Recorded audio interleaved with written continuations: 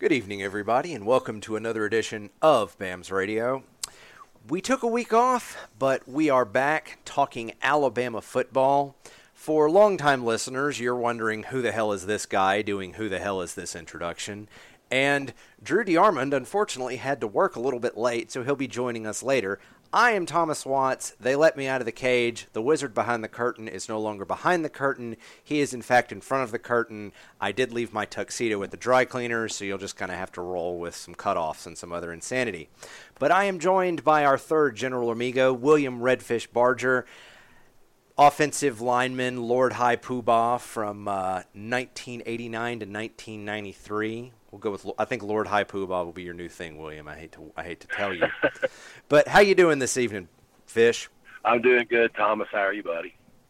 Man, I can tell you I've been staring at programming code all day, so talking football is the perfect gear shift for my brain. Well, and let's just get right into it. We took the week off, took the bye week. You know, life is busy for unfortunate podcasters. And we didn't really get a chance to talk about the Ole Miss game, do a post-mortem on Ole Miss. Now, we're not going to spend a ton of time on this because, quite honestly, it's been beaten to death by every Alabama podcast under the sun. But let's get out our 2x4s and hit this dead horse a couple of times. What were your general thoughts coming out of the Alabama-Ole Miss game? I personally thought Alabama was excellent in most phases. But where are you? Where is your mind on this game, William? I would agree. With that, other than, I thought it was, a little bit concerning that they once again allowed a true freshman quarterback, and I don't think it was any secret what, Rich Rodriguez's plan was to do with Plumlee. They let him have success. I mean, he, extended drives, picked up first downs, made explosive plays. I thought that there's still a lot of work to be done, with the defense. Hopefully they've got a similar type quarterback, this weekend versus Texas A&M. So we'll see if they can improve. But, certainly the offense was explosive, made a lot of explosive plays.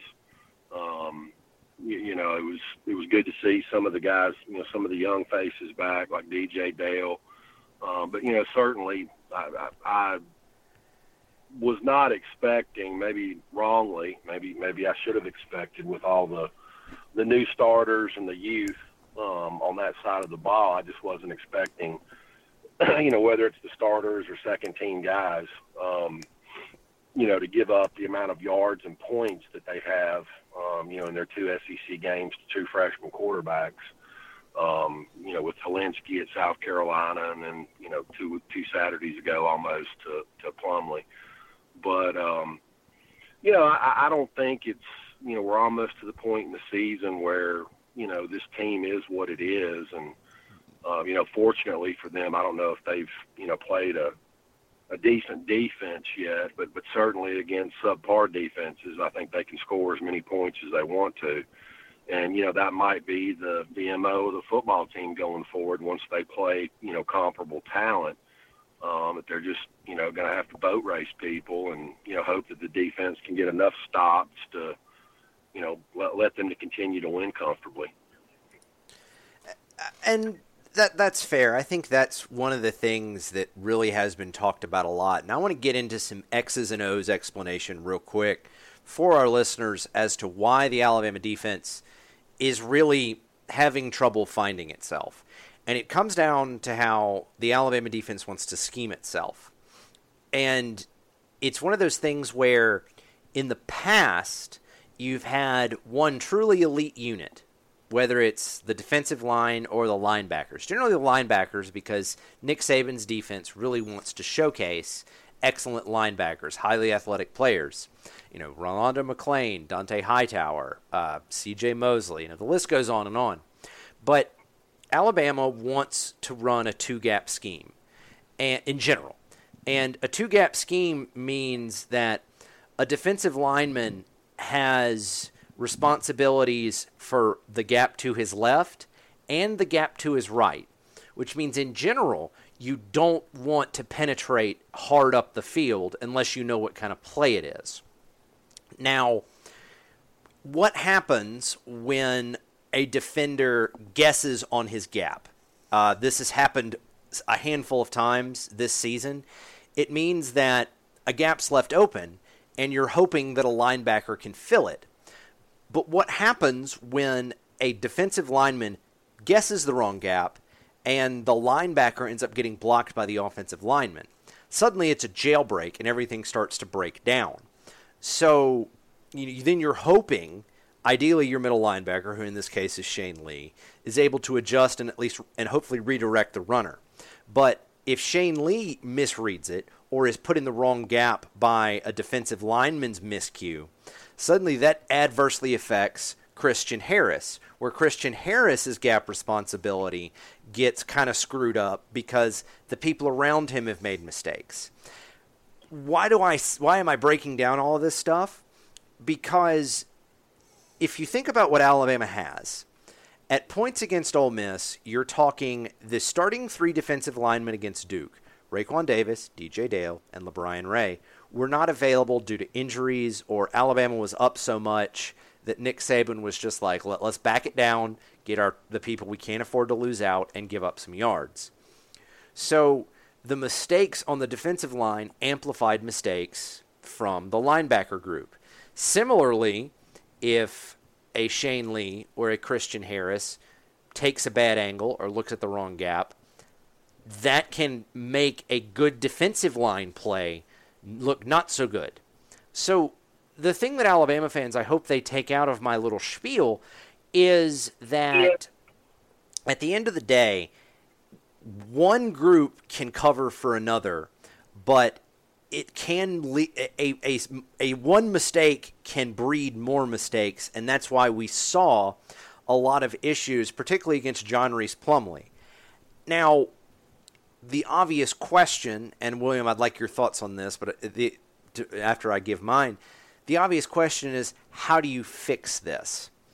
And with the Alabama defense as constructed, I think Alabama fans need to accept that it might not get fixed this year, because the only way to fix it is to keep giving these guys repetitions and letting them make mistakes and then coaching them to correct those mistakes. This is a trial by fire that you can certainly argue they should be further along than they are, all the true freshman starters that have been talked about ad nauseum. But the reality is there's so many moving parts that the only way to get all those parts to really gel is to let everybody continue to make mistakes and learn their job, literally on the job. But William, where are you in terms of is the defense as constructed, is it fixable, or are you just in that, okay, just expect Alabama's offense to hopefully boat race everybody for the remainder of the season? I don't know, Thomas, if we're going to know the answer to that until we see him play a decent to really good offensive football team. It's concerning that, and I had these numbers. This is going to be close to right, but, I had these numbers because, I think a lot of the thought process by some people, going into the season was, well, Tosh Lapoy was an idiot and Pete Golding's a lot better, and you're going to see things differently. And look, at the end of the day, a lot of the issues last year, you had a guy that two 5-star inside linebackers. We're not talking about two true freshmen like there are out there now, but you had 2 very athletic and very talented. Dylan Moses was thought to be one of the best inside linebackers in the country, a top 20 draft pick before he got hurt.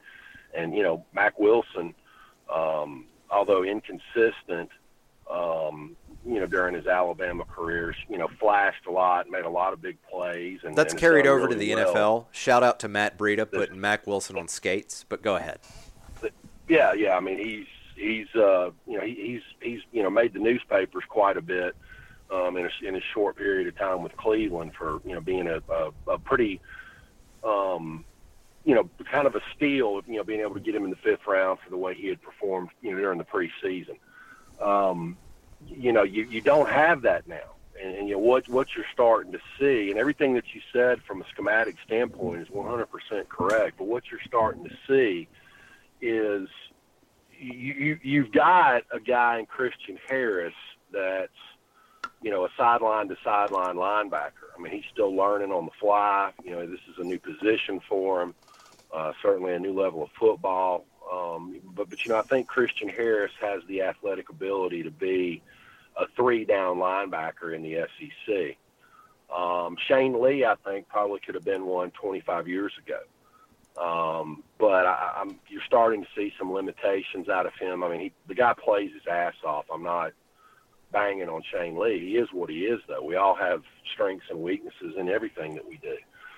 But I'm just starting to see, same guy that coached the linebackers last year that didn't do a great job, the guy that's coaching, the linebackers this year, probably has a little bit more of an alibi this year than last year because of the youth and, different type players there. But, you're starting to see, we've talked about this the whole season so far, still not a consistent pass rush. The defensive linemen are guessing at times and not playing their two-gap responsibilities, which puts more pressure on the inside linebackers. They're guilty of guessing at times, taking back at bad angles like you touched on. Even sometimes when there is a good pass rush, some of the guys in the secondary look lost at times. I was expecting them to be a little bit more of a shutdown unit than they've shown so far. That's all to say that could some of this stuff be fixed? And the easiest and simple answer would be the easiest way to fix it would be able to quote Thomas Watts, generate some semblance of a pass rush from an organic standpoint. And if you can't do it, for the love of God, I saw more exotic blitzes and effective blitzes at the high school level in the late 80s in 6A Alabama football than I've seen out of Pete Golding so far. I watch other, teams that they're supposed to have good defenses, and, I see a lot more imagination out of their defensive coordinator. That's something that I've always admired about Clemson's defensive coordinator, Brent Venables. Say what you want about the guy, but, I mean, he can bring pressure from anywhere, and you don't see it coming until it's too late most of the time. I'm just kind of interested and kind of, waiting with bated breath, when they play, maybe it's going to be LSU. I don't know. I don't think that Kellen Mond, from what I've seen so far this year, is going to be that guy. And as I sit here and say this at Wednesday at 6:53 p.m., the guy will show up Saturday and play like Johnny Manziel. But I don't know. They don't have, A&M doesn't have the offensive line that they've had, in the last 7 years. I guess, Bruce and Clay Matthews finally ran out of children to throw out there. So I don't think their offensive line's as good as it has been. I think Mond's been really inconsistent. I just, do I expect them to score points? Yeah, everybody else has, so why wouldn't they? But, to me, I just see a perpetual problem that's shown up against multiple teams, and I'm just really interested to see if it is fixable, is it what it is? But, if they can't come up with a better and more consistent way to put pressure on the quarterback, there's going to come a time, probably multiple times during, the month of November, where it's going to become a problem, and it's going to put a lot of stress and a lot of pressure on the back end of that defense. And that's the nervousness, the lack of organic pressure. I'll defend Terrell Lewis in this way.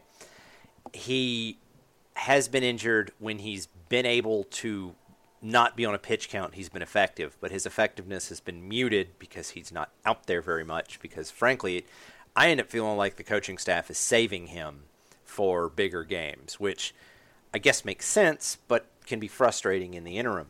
Now, you mentioned exotic blitz packages, and that actually leads me to something I've been kicking around in my head for, at least half the season. And I'm going to pose the question to you, William. Does the inexperience in Alabama's defense essentially translated to the youth on offense are unable to execute what you would call the base defense? I put base in air quotes, so just put air quotes around that statement.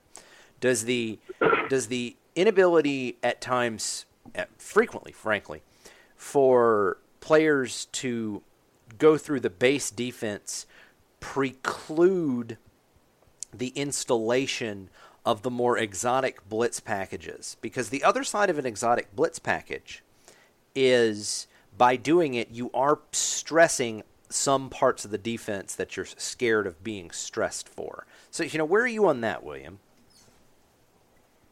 To answer your question, yeah, you're correct. But, at this stage, Terrell Lewis, who, when healthy, is obviously the best pass rusher on the team, maybe one of the best pass rushers in the country. But, he hasn't been able to be counted on a consistent basis this season because of, nagging injuries. Anthony Jennings, I think is a Ryan Anderson, type guy, maybe a poor man's Ryan Anderson. I don't think he's quite as good of a player as Ryan was. He's a guy that's going to make plays. He's going to do his job, but, he's not a quick twitch, guy like a Terrell Lewis or, last year when he was healthy, a Christian Miller. He's a good pass rusher, but he's not a great pass rusher. But if you can't do that, as a defensive coordinator, you got to figure out a way to get pressure on the quarterback. And, there's been times where they haven't gotten pressure and they've been playing, nickel and dime back there, in the secondary. And, there's still been guys running wide open. Fortunately, there's been bad passes thrown and passes dropped and, that kind of stuff. But, I'm interested. I'm curious. We heard all this stuff about Pete Golding coming into the season. It was going to be better. We heard all this stuff about how, much more tougher and how much more well-coached the outside linebackers were going to be under Sal Sunseri. Well, I hadn't seen it. 2 years ago when Tosh LaPoy was the outside linebacker coach, Alabama had the best pass rush in college football. And that was before Terrell Lewis was even a starter. So, who knows? I'm not the guy that's making, $9 million a year that gets paid to make these decisions. And also too, we keep talking about the base defense, and Alabama, at least through the first, the month of September, doesn't play the base defense that much unless it's 1st and 10 or, 3rd or 4th and short. They're in the nickel and dime package 90% of the time because of the spread offenses that they play.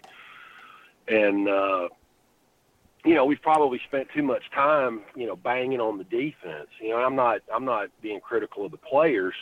I know they're doing the best that they can, and to a certain extent, these coaches are doing the best that they can with the talent that they have to work with.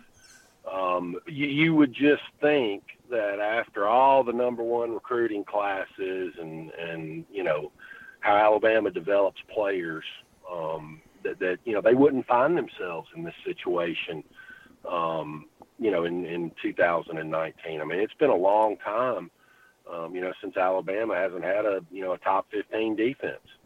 It's not like they've played, the who's who of college football offensive minds. I guess you could throw Rich Rod, into that conversation, but, not when he's the OC at Ole Miss. They're not exactly dripping wet with elite football players over there either. So, I just think it's something to really pay attention to, going forward, probably as they get deeper into the schedule. I don't know if there's anybody, that can really stress the defense consistently for 4 quarters on the schedule for the month of October. It's probably going to be, LSU, and if they make it to the SEC championship game, Georgia. I think everybody finally got to see what Auburn really is this past weekend.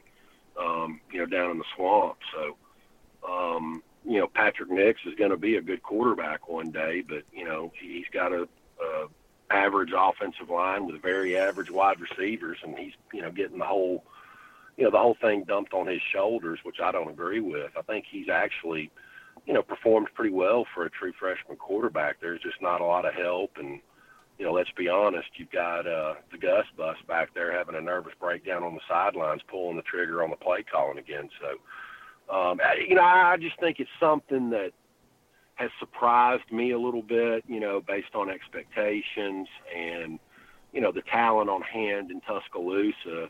I just see a lot of areas for concern, on that defense, and it's at all three levels, the D-line, the linebackers, and the DBs. Well, and I agree with you that we've banged on the defense a lot, and there are areas of concern that, the jury is out, but at the same time, it's getting close to put up or shut up time in terms of the Alabama defense. But let's talk a little bit more. We've bashed on the defense, and we talked a little Ole Miss, and I have to admit I'm in your camp. Before the Florida Auburn game, one of the questions I had is, what happens if Bo Nix has to win the game against a very good Florida defense? Because as much as everybody ballyhoos the Oregon defense, I don't know that there's a person on Oregon's defense that would start for Florida. So it was a completely different can of worms. And for all of Bo Nix's terrible stat lines, that doesn't include the fact that he probably should have thrown 2 or 3 more interceptions. I mean, it was rough. But we've talked about that. Let's really kind of dig into the meat and potatoes of Texas A&M. Alabama, it's another CBS game because CBS apparently hates Alabama fans. Because thanks, guys. But Kellen Mond comes in, and I would call Texas A&M a disappointment. There was a lot of thought. Absolutely. Yeah. Absolutely. I personally thought that they were going to push for second best team in the SEC West, even though there was a step back in talent. I thought Jimbo Fisher would be able to really get that team to turn the corner and have another second-year renaissance, which has been the mark of a really good football coach, both in the SEC and the rest of the country. And the performance against the Clemson Tigers, I guess you can excuse it because it was on the road and, Death Valley light, and it's the defending national champions and blah, blah, blah. But if you watch that game, Kellen Mond was missing wide open throws, which made the problem a lot worse than it was. And then, to me, the Texas A&M narrative detonated when Auburn came in and really manhandled Texas A&M in Kyle Field in the 2:30 slot for CBS. And that's where, to me, the wheels started to fall off this program. Now, Jimbo Fisher will probably in the year 7-5, something like that, another 7-5 season. But I think they're competing much more as opposed to second in the SEC West. They're competing for third or fourth in the fourth or fifth in the SEC West. And I don't know how the Texas A&M faithful are going to respond to their $75 million man getting in the bottom half of the West. But, William, we've obviously seen this team a few times now. They've beaten up on some cupcakes and been annihilated by good teams. What do you expect for, if as you watch Alabama take on Texas A&M at Kyle Field this weekend, what are some things that you're looking for offensively for this Crimson Tide team to be able to exploit against the Aggies? Well, I think the first thing that jumps out, is one of the things that I felt like I had, circled this game this summer, much like a lot of other people did, is the first really big test. Not so much because I felt like Jimbo Fisher was going to turn, Kellen Mond, into Jameis Winston. I mean, there's no chance of that ever happening. And Thomas, let's aside from what Texas A&M dumped in Jimbo Fisher's bank account. We should also mention, I think they've spent close to half a billion dollars on upgrading Kyle Field, building one of college football's best football complexes. The list goes on and on. I mean, they have really invested, and God knows they've got the money to do it. But they want to see a return on that investment, which equals wins. And, if Jimbo Fisher goes 7-5 this year, there's going to be a ton of pressure on him going into 2020. But, I really felt like what I had seen in the last couple of years with what Texas A&M had coming back on defense, I felt like they were going to have one of the better defensive lines in college football. And I thought this would be, the game in the week where, Alabama would want to have, the best five on their offensive line, tested and ready to go. It's a tough place to play. They do have some good players on that interior defensive line that flash periodically. They're not real consistent. But I think, the pressure kind of shifts this week, at least on paper. Can Alabama run the football on that front seven? Can that front, can they protect Tua and give him time to do what he's done, through the first, part of the season? Is he going to be able to stand back there and have time to let, those five great wide receivers, get open? And, that to me is what I'm kind of circling as we sit here on a Wednesday evening talking about this stuff. Is I still have some questions, whether or not the Alabama offensive line can do both things effectively. But we'll find it out, Saturday pretty quickly. I just don't know if, Mond is consistent enough to keep pace with what you're probably going to see from a point output from Alabama's offense. And not all of that's his fault. It falls back on their offensive line. And, I think they've got a decent running attack. But, like you said, he has a tendency to flush out of the pocket early, misses wide open wide receivers with errant throws. I would be shocked after what I've seen from them so far this season if Alabama doesn't win this game comfortably. But I'm still interested in seeing some of the positional matchups, specifically Alabama's offensive line versus the defensive line of Texas A&M. They've got some really, really good individual players at the defensive tackle spots. And that's probably the topic du jour this week. Chris Owens, the center for Alabama over the past handful of games, has been limited in practice. I just got an alert that he's been limited in practice even today as we're recording BAM's radio. And so the starting offensive line is Leatherwood into Evan Neal, Landon Dickerson at center, Deontay Brown at right guard, and Jedrick Wills at right tackle. These guys have had at least a week to try and gel as a unit, probably closer to a week and a half, even though a lot of bye weeks you try and do some fundamental work and clean some things up. What are your expectations? This will be another group that Alabama's deployed as a group of starters. Landon Dickerson's, at least his snapping in the handful of games that the one game he started at center due to the mash unit at the center position, they were literally up and down. There's my joke of the day. What are your offensive line expectations for this new group going into this hostile environment, William? I'm kind of excited to see it because I'm not sure if that's not the best five lineup at the current time. I've been less than impressed with what I've seen from a healthy Chris Owens. I really thought, was it the New Mexico State game that he started or played a lot at center and Saban was so critical of his play? Talking about Dickerson. Dickerson, that was New Mexico State.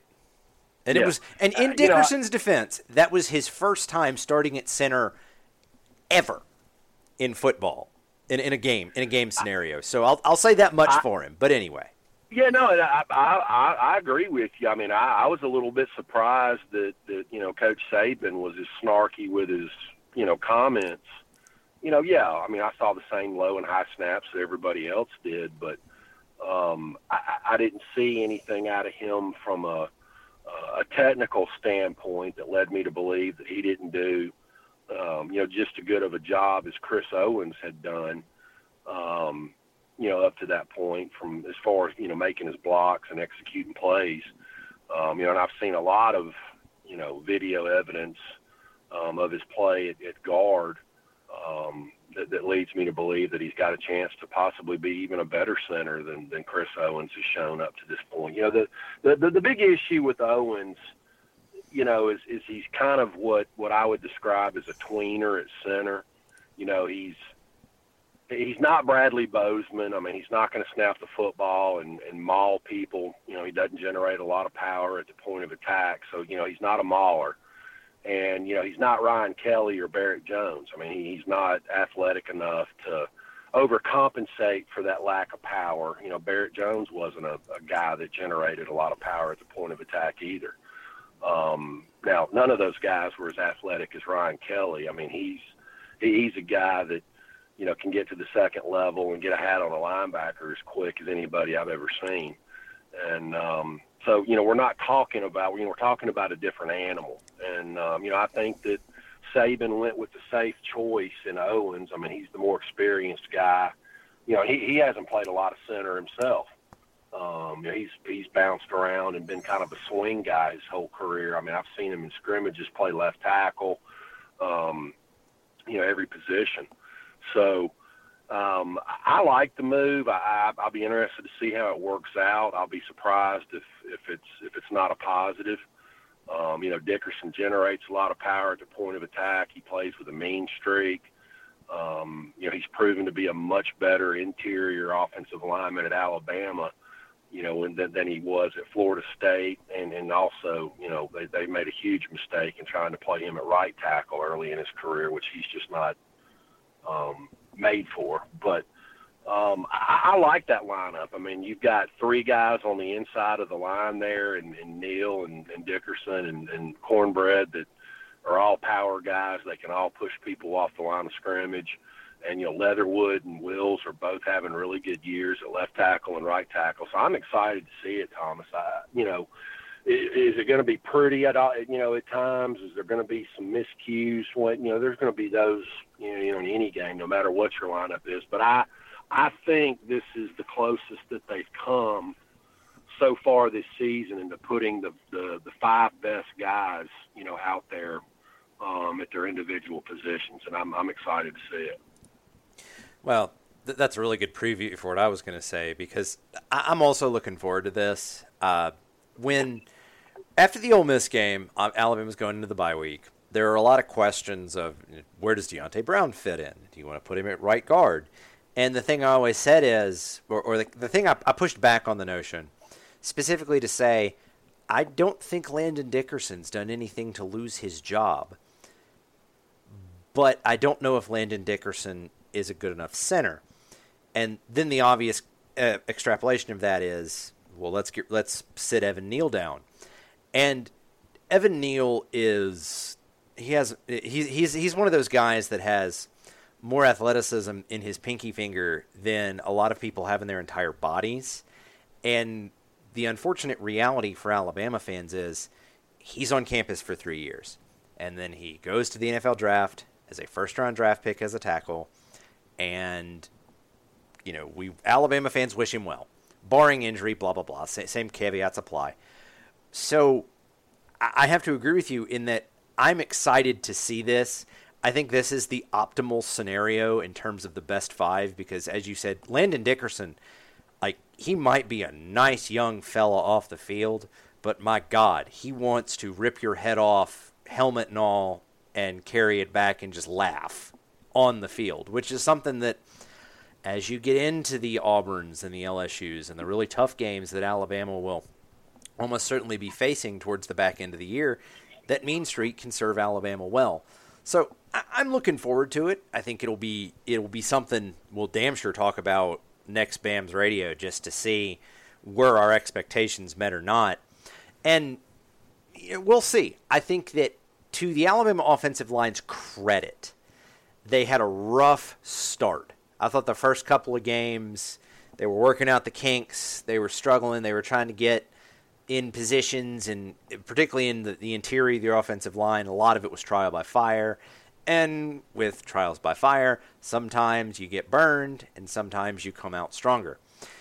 Now I really thought the Alabama offensive line going into Ole Miss, Southern Miss, but it's Southern Miss, Ole Miss, that turned into one of the strengths of the offense, which is kind of terrifying considering the strength everywhere else on that offensive group. So I'm looking forward to it as well. And, we've kind of talked a little bit about the defense already, William, but, let's directly tie some of our concerns that we talked about at the first part of the show into what we're seeing now with Texas A&M and how they want to attack you. Alabama's giving up something on the order of 420, 430 total yards in SEC play.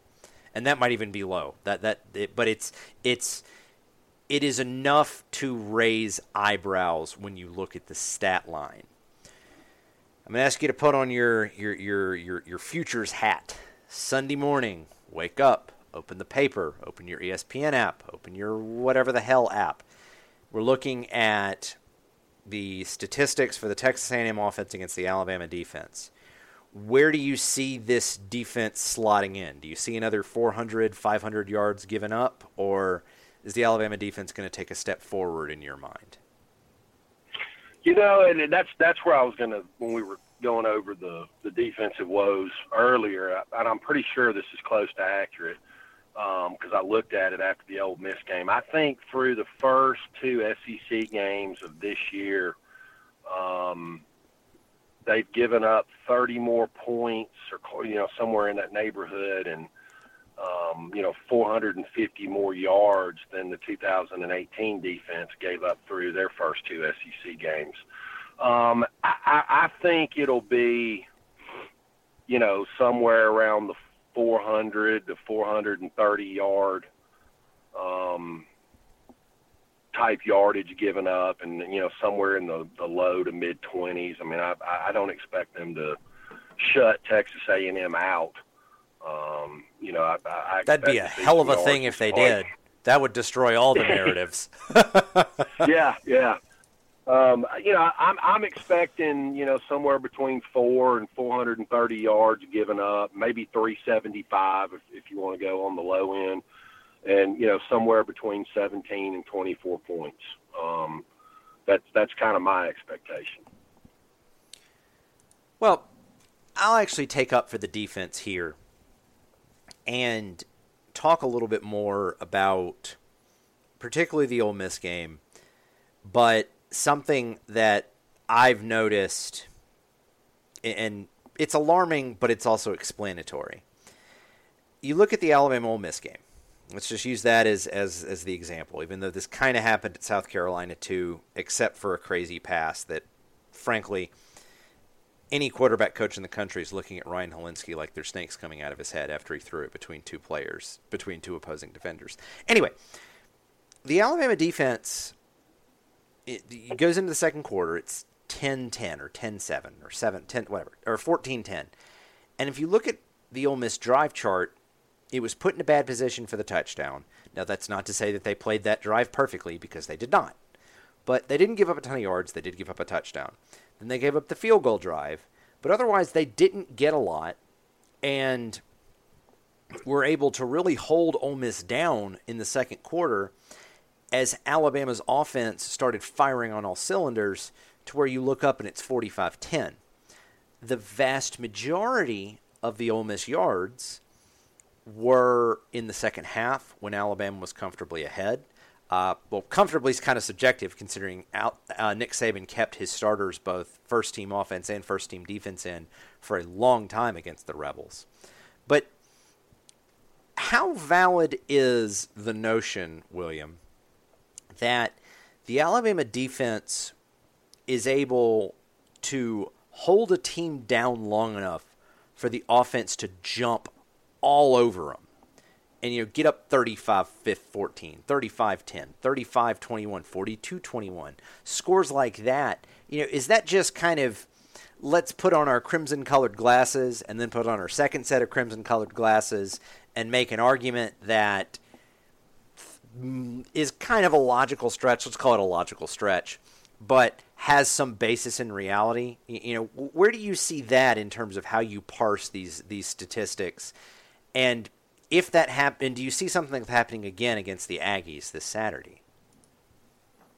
Yeah, I can certainly see the scenario playing itself out again. But, from a coaching standpoint, what your response to that is, when you get a lead, whether the first team guys are still in there, you've already gone to, because some of these leads were quite substantial. If you've already gone to, widespread substitution, when those backups get in there, when those, second tier guys get in there, they're expected to play to a standard as well.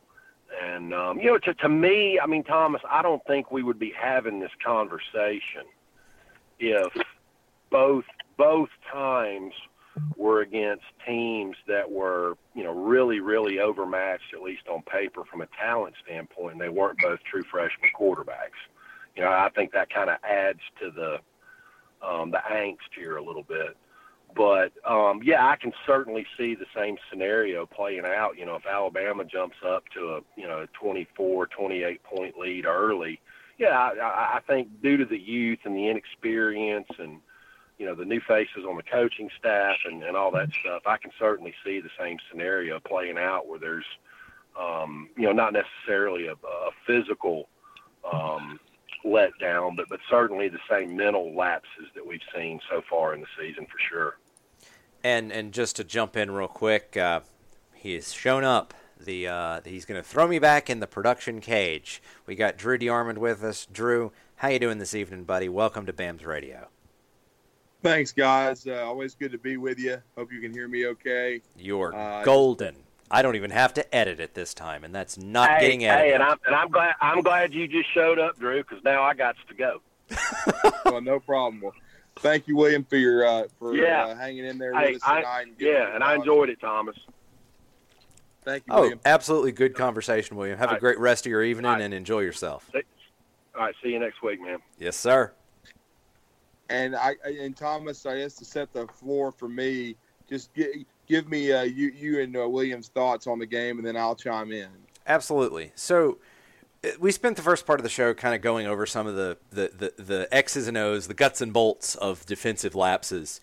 But count me as one of the folks that is willing to kind of measure defensive improvement. Like it's not going to be leaps and bounds in terms of, young players are going to make young mistakes. But when the game has been in question, and yes, Alabama has overmatched all the teams that they've competed with thus far. But essentially, the argument you just heard is that the Alabama defense has been able to bow their necks and make 2 or 3 key stops and keep the rolling offense. What was it? The funny thing, if you look at the Devontae Smith 5-touchdown performance against the Ole Miss Rebels, 4 of those touchdowns were in like 20 minutes of real time, which means Alabama's defense is either getting turnovers, forcing fast 3-and-outs, or Alabama scoring in 2 plays, or all of the above. But just to sort of set the stage, we talked a little bit about the offensive line with Chris Owens' injury, and what you came in on was, does that sort of, we'll hold you down for 2 quarters and our offense will get us up by 30, and then we'll have some mental lapses and fans will scream bloody murder saying the defense sucks and fire Pete Golding and fire Nick Saban and fire Greg Byrne and fire Kay Ivey and fire Donald Trump. As long as we get a better defense, that's going to be the narrative. That's kind of where we were as you came on with us, Drew. Well, here's the thing. I am intrigued by the offensive line. At least Landon Dickerson has already started one game this year, as we all know. He started, I believe, against New Mexico State when Chris Owens was a little bit banged up. And so, and I thought he did a solid job for him in that ball game. So, they needed, to kind of experiment in that way and see, Landon Dickerson start. And Thomas, I believe it was either New Mexico State or Southern Mississippi. I'm trying to remember which game that Landon Dickerson started. It was New Mexico State, second game of the year. Yeah, that's what I thought. Yeah, and they needed him to. I think they wanted to see him there and see if he could play the position. And I remember asking Tua about that, and he said he thought he only really had one snap. It was a little high. I thought the O-line played a little bit better in that game. But I think we've all been waiting for Deontay Brown, a.k.a. Cornbread, to come back. He played quite a bit against Ole Miss at both right and left guard. And so I think they've been – and I talked to Kyle Flood this spring, and he basically said they had big plans for Deontay Brown. So I'm not surprised, and I'm sure that Owens is a little banged up. But I think, quite frankly, they want to see what Deontay Brown looks like in the starting lineup. If he plays well, I wouldn't be surprised if this O-line, they go with this configuration going forward. And people have asked me about Darian Dalcourt. I just don't think you want to start a true freshman in his first game on the road in the SEC because he's straight out of high school. He certainly has a lot of potential. He's been getting better in practice. But you want to have somebody that's got some experience. And Dickerson has played a lot of football at Alabama and Florida State, and now he has played at least one game at center. It's still a little concerning, but I think the thing I'm more excited about, though, is when we saw Deontay Brown in the lineup in those 5 starts last year, Thomas, it really made a difference with the interior running game. So with him and Jedrick Wills on that right side, and then you've got Landon Dickerson at center, a nasty guy. I think we've seen much improved play since New Mexico State and Southern Miss. Evan Neal really, I thought, played well against Southern Mississippi. He struggled a little bit against New Mexico State. And then Alex Leatherwood at left tackle. I'm anxious to see this 5-man lineup against Texas A&M, who has I think they have a good front on defense, not great. They're better against the run, better against the pass, and they have been defensively under Mike Elko than they were when Kevin Sumlin was there. But I still don't think they're elite, and I think Alabama can have some success running the ball. It goes back to what I've said on this show and on ESPN 97.7 The Zone and some other shows throughout the Southeast, is that I think the magic number is Alabama needs to commit to the run each game and commit to balance. Last game they had 36 pass plays against Ole Miss and 30 runs. They need to hit that magic 30 mark against A&M. If they have, it means they've been balanced. They've been able to stay on the field. And if they hit 150 rushing yards, the other magic number for me, Thomas, then I think there's not a team in the country that can hold them out of the low 30s and can stop this offense. And I think Alabama, if they hit the high 30s, they're going to win comfortably on Saturday night. You touched on something, and I've had a few behind-the-scenes knockdown dragouts with Georgia fans, and it's something we've talked about on this show before. What Alabama did with pushing Tua Tagovailoa, more spread principles, more throw the ball around the yard, changed the paradigm from what it, you talk about what does it take to beat Alabama up until, let's call the start of the Jalen Hurts era, continuing into the Tua Tagovailoa era. Before it was, you score 30, 35, you have a real good chance of beating Alabama. You remember the first Clemson game was 45-40, and I damn near had an aneurysm. I mean, I was, my good friend Jack Daniels and I became even better friends about around Q4, put it to you that way. But the paradigm shifted where if you want to beat Alabama, you have to be willing to score. You have to be able, not willing, you have to be able to score 45 or 50. And I look at this Texas A&M team, and where have they really struggled? They've struggled. What makes the Jimbo Fisher offense go is running the ball. A&M wants to run to set up the pass, run to set up the play action, to give Kellen Mond a couple of extra seconds to survey and throw to very tall athletic receivers. That's the A&M game plan. Like if you set Jimbo Fisher down, hooked him up to a lie detector, and put a gun to his head and said, Tell me exactly how you want to channel your offense to perform against Alabama, Clemson, LSU, blah, blah, blah. He would say, run the ball to set up the play-action pass. And it gives me some concern because Alabama has not been as good stopping the run, but A&M has just, and we touched on this briefly, Drew, A&M has been, to me, a disappointment. The offensive line has been nothing less than a disaster.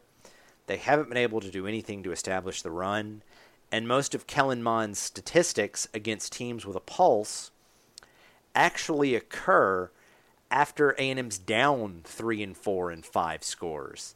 So I don't care about them. I don't think Texas A&M has the offense to keep up with Alabama, even with the Alabama defense kind of limping along slightly as they're coming into this game. But I don't think Texas A&M's defense is good enough to keep Alabama under 40.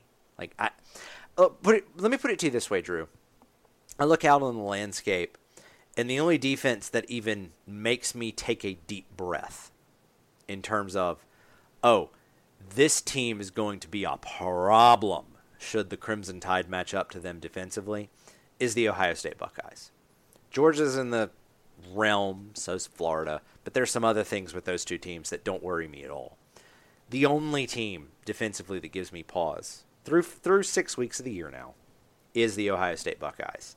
And only in the Texas A&M Aggies' dreams are they even in the same zip code as the Ohio State Buckeyes on a talent and experience level. So I don't think the Aggie defense can hold the Alabama offense under 40. I don't think the Aggie offense can keep up with that. Alabama wins going away, as far as I'm concerned. Yeah, I like 37-17. I think Alabama can cover. It might be worse than that, but, I do think the defense will probably have a few issues with mine. Though I think having an off week actually helped, and to try to get game plan for the quarterback runs, because, I know he hasn't been running a lot, but if Jimbo Fisher's smart, he will use that, because Alabama had trouble with John Reese Plumlee of Ole Miss, who's one of my favorite young players I've seen. But as you know, Kellen Mond is more Jalen Hurts than Reese Plumlee. The kind of quarterbacks that have always bothered Alabama are the ones that are shifty and fast, because they can make guys miss, they can get outside containment and make plays. Mond has straight-ahead speed. He's a guy that can break tackles a little bit. He's a bigger quarterback, physical. But Alabama should be able to game plan for him. He's not the shiftiest guy, in my opinion, and be able to get him on the ground. So what I'm anxious to see more than anything is I think this offense is going to continue to roll, Thomas, and the running game is going to keep getting better, is how much after an off week is this defense going to improve. We've already heard Nick Saban today, both the teleconference and at his weekly press conference, talking about how they spent the bye week, extra film time, extra time with the linebackers, trying to, get them more comfortable schematically and with what they may see with these quarterback runs. The last home road game we saw, a true road game, you saw some stage fright, Thomas, against South Carolina. That was not – Alabama didn't play, I don't think, super poorly, but they didn't play great. And they left some defensive plays out on the field that, they should have beaten South Carolina worse than they did. I want to see if there's more issues with lining up, communication issues at Texas A&M. If there is, I'm going to be honest with you. I'm going to start having severe doubts about Pete Golding long term and whether or not this team can win a national championship. Because, to be frank, you just said it. Texas A&M is a good team, not great team. And if Alabama's having to go into the fourth quarter with these dudes, with who they've got left, but, LSU definitely going to Auburn, who's still a good football team, really good defense, and then potentially Georgia, that could mean some problems coming down the stretch. It could, and I think let me put it to you this way. I am not at the point of criticizing Pete Golding because right.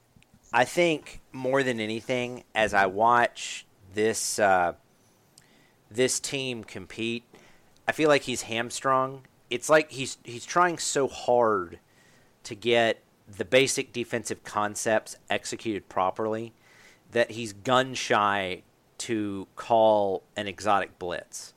a blitz that'll put a different set of stresses on one of his young players. So I'm not off the Golding bus yet. I think he's been dealt a pretty crappy hand this season, quite frankly. And let's just play a what if game.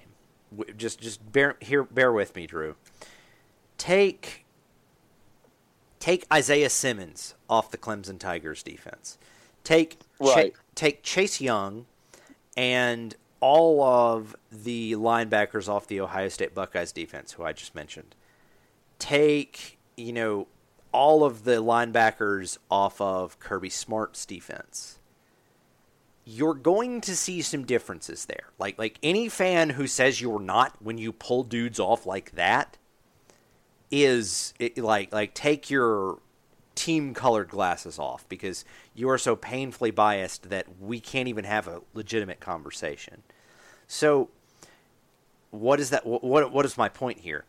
Well, McMillan and Moses, key injuries. The entire defensive line has spent time in the training room for injuries. The starting defensive line against Duke, excuse me. So I'm not off the Pete Golding train.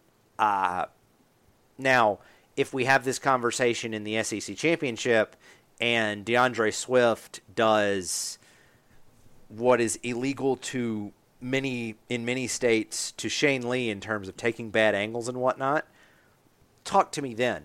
But I'll actually take up for Pete Golding, because the guys he thought he could count on are not there. And yes, you're paid a ton of money to fill those gaps, but I would argue that this injury situation in the front seven for Alabama has precluded that. Now, the follow-up, the question that I hope you would ask me, and I'm going to ask myself because I'm that much of a jerk as a commentator, can this Alabama defense, even with that, win a national championship? And the short answer that I have for you in that case is I don't know. Because, go ahead. Well, and I was going to say, I understand.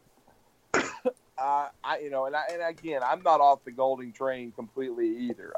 I have concerns. I want to see if this team plays better in this second true road environment than they did against South Carolina. And I want to see if they, look like a well-coached team, cut down on the penalties, tackle better, limit the big plays. Because if they do, it's going to be tough on Texas A&M. There's no question about it. And I just want to see if they're more sound fundamentally. They have a good secondary, who I think Jordan Battle is getting better every game. I think he's going to continue to play a key role. I think Xavier McKinney's been as good as any safety in the country. Hopefully, Surtain is getting settled in as we reach the midpoint of his sophomore year. I really think Diggs has played well. Cheyenne Carter has been a little bit of a disappointment because he's made some mistakes that you don't think a senior should. But around this time last year, he stepped up. So hopefully that off week was good for him to get refocused. He can play well. But I think another big part of this, and you mentioned all these pass rushers, the Chase Youngs of the world and Isaiah Simmons and all these guys. I'll say this, and great players. One underrated part of that South Carolina performance too was the re-injury and the spraining of the knee, and then the subsequent surgery from Terrell Lewis. He's had that off week, and they've been able to rest him. Anthony Jennings and Xavier McKinney have been the two most consistent guys on D. If the first round pick Terrell Lewis is feeling good and shows up against A&M, Thomas, I think he's going to give them some severe problems as a pass rusher, and I think Alabama will play better defensively. He's one of the keys down the stretch. If he plays up to his potential, and we've seen it in flashes, then this Alabama team, I think they can be a good enough defense to win a national championship, because they don't have to be even nearly as good as that 2016 group. They just need to be good to very good, and I think they're capable of that. And I think Alabama can win it all, because I think this offense is on the way to being the best in college football. I think this offense, so the short version of that is I want to see what Oklahoma does against Texas, because that's really Right. the first defense with even an assumption of a pulse, even though Texas, from a pass defense standpoint, is bad and they've got 5 starters hurt and blah, blah, blah. But I want to see this defense, because if you look at the first 5 games, yes, the Nick Saban play to a standard. Let's take the Sabanisms, play to a standard process, blah blah blah, and just put them on the side, and understand that in big games, players play to a different level. In general, good Lord, Quinnen Williams last year, as good as he was, rewatch him in the LSU game. Like just put on the LSU tape. If the only thing you sent to the NFL was his LSU tape, he's a first-round draft pick. Period. So I think, more than anything, the situation to me, I want to see what happens when this team really gets pushed, particularly defensively, by a team that can keep up. And one of the parts of that you accurately hit on is, are we going to have an unleashing of Terrell Lewis? I personally think he's been on what amounts to a pitch count.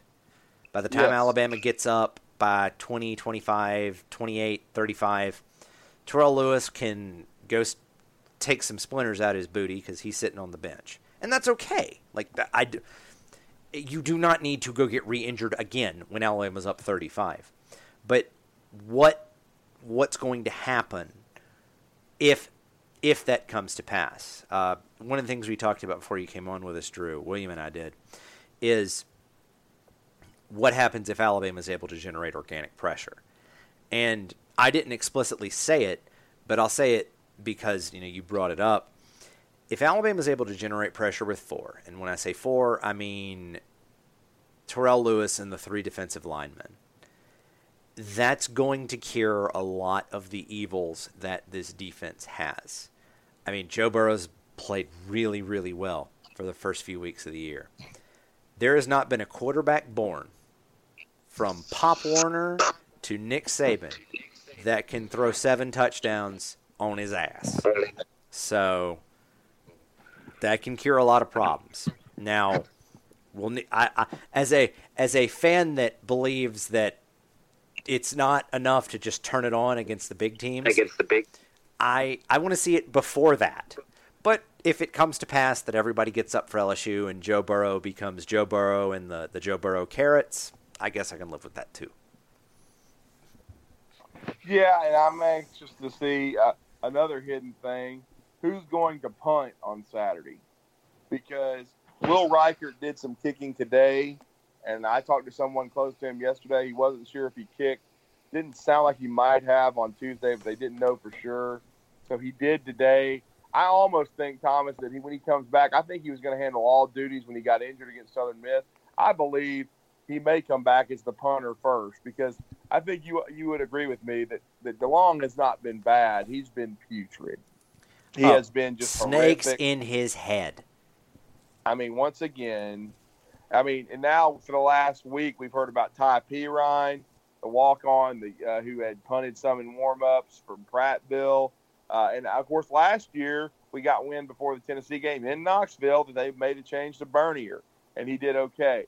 But Bernier had been in the program at least. I just don't see, and I may be wrong here, but I just don't see them putting Ty Pirine back there to punt as a true freshman on the road at Texas A&M, unless he's just had an exceptional week of practice.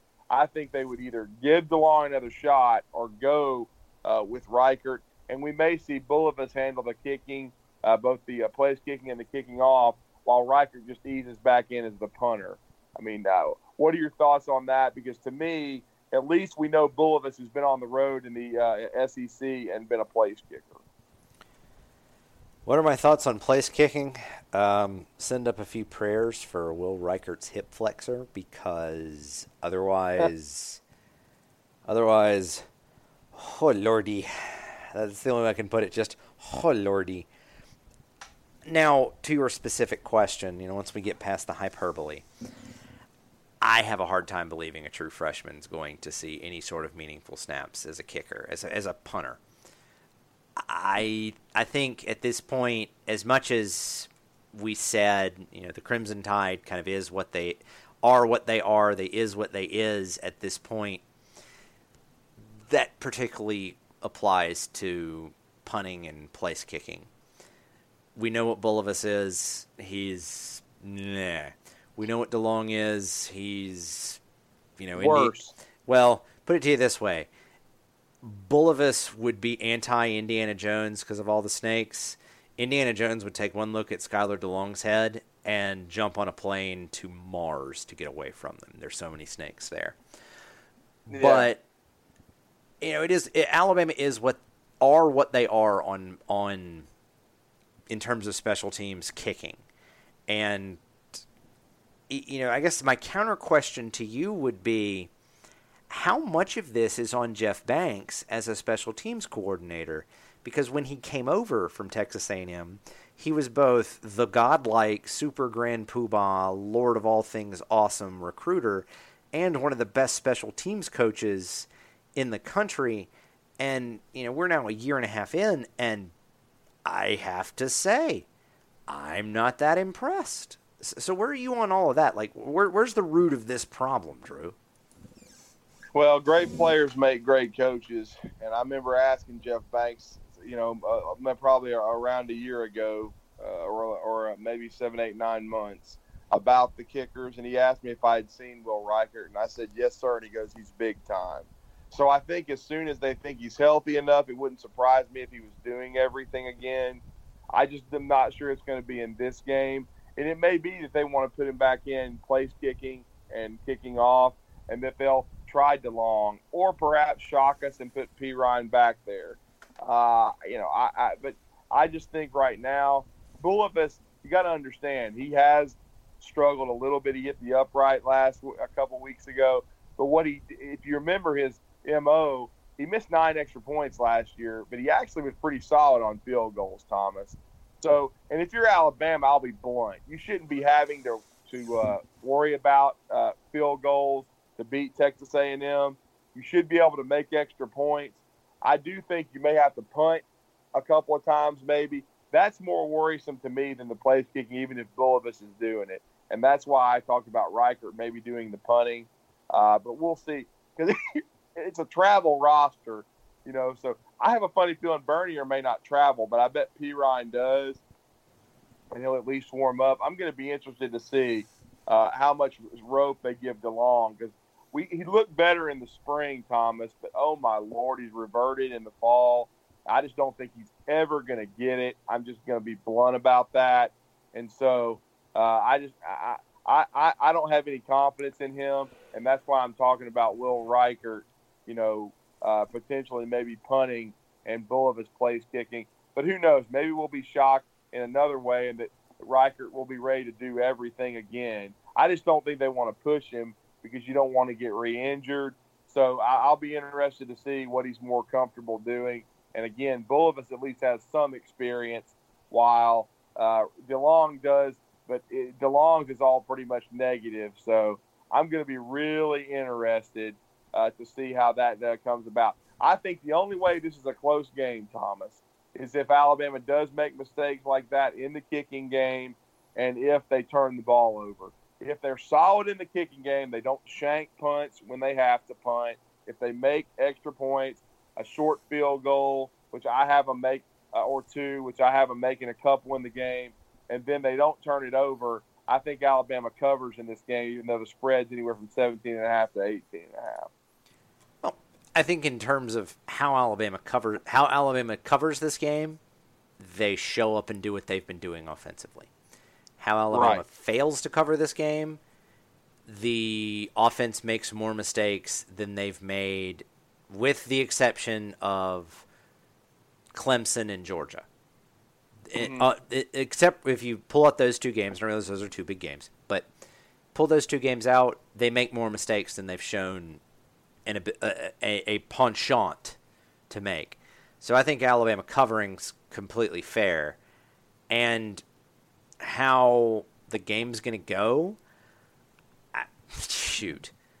I personally think Alabama's going to do what they've done and just jump on A&M early, knock the crowd out of it, and cruise.